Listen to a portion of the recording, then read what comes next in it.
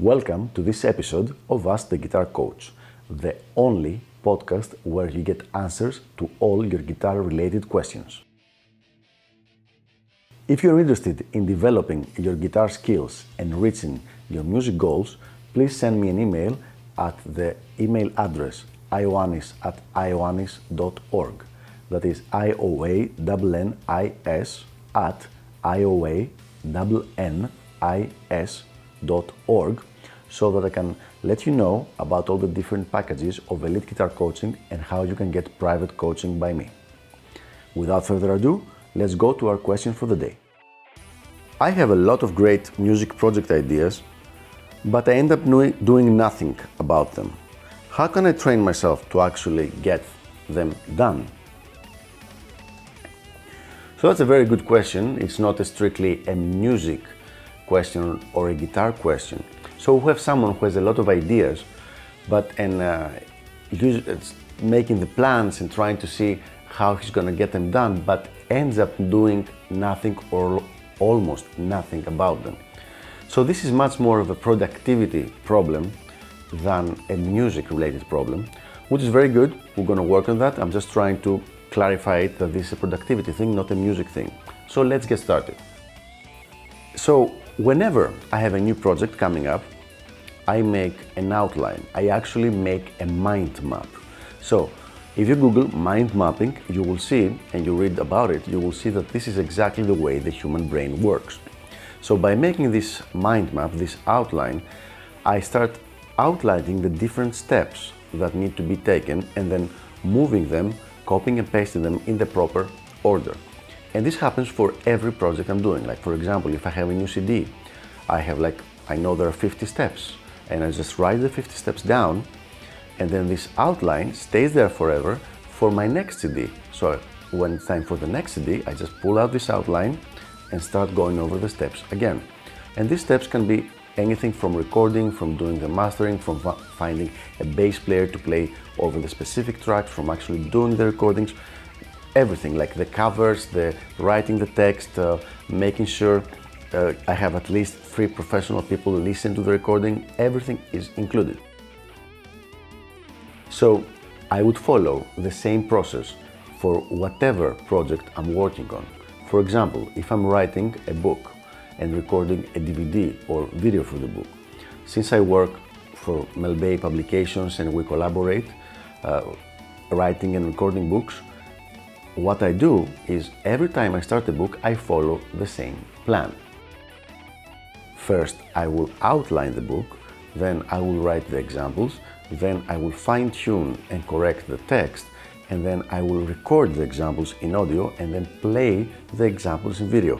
And all these things are in a checklist where I go, and every step that's being completed, it just gets its own check mark next to it. If you want a really good book to read for creating this kind of checklist, it's called the Checklist Manifesto. It's written by a doctor who has a very, very strange name, which I'm not even going to attempt to pronounce, but once again, it's called the Checklist Manifesto. So definitely check it out. Now, as a general productivity rule, productivity is a huge, really huge issue. And unless you get this thing down, you will never be able to get a lot of things done in your work and leave your own legacy. Now, when it comes to productivity, there are thousands of things that you can do to make you a little bit more productive, but there is one thing that I've seen that consistently, if you're being really unproductive, will give you the most help, like the most bang for your buck. And that's very simply creating a list from the previous night of the things you need to do the next day.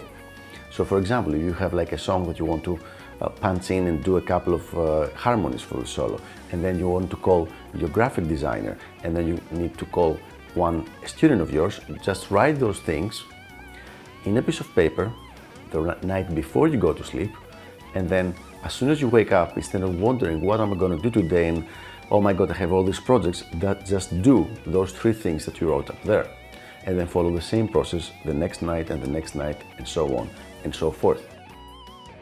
Now, what happens if you have all these big projects and you're like, oh, I don't have time for them, there's so many, and so on and so forth? Well, Paul Gilbert once said something very funny, which I found to be very true. He goes, how do you eat an elephant? One piece at a time. So the first thing to do is, if you have like 10 project ideas, just rank them in, not your mind, put them on paper. So first I'm going to do this song, for example, then I'm going to do this video clip, then I'm going to do this playthrough, then I will do this guest solo, and then start following the process we just outlined for the first one. Once you're done with the first one, then move to the second, and so on and so forth. Now, it is very important to give deadlines, but make sure you understand that you can only give deadlines to things that are dependent on you. Because if I give a deadline, for example, on recording these videos and these audios, and then the person who's doing the camera work is not available for me, then the deadline is kind of pointless. You have to always factor these things in. But once again, now we're getting heavy into productivity tricks, which is probably for another, not even one video, series of videos. So there you have it. I hope this was helpful, and I will see you on the next episode of Ask the Guitar Coach. Until then, keep those questions coming and keep practicing. Bye bye.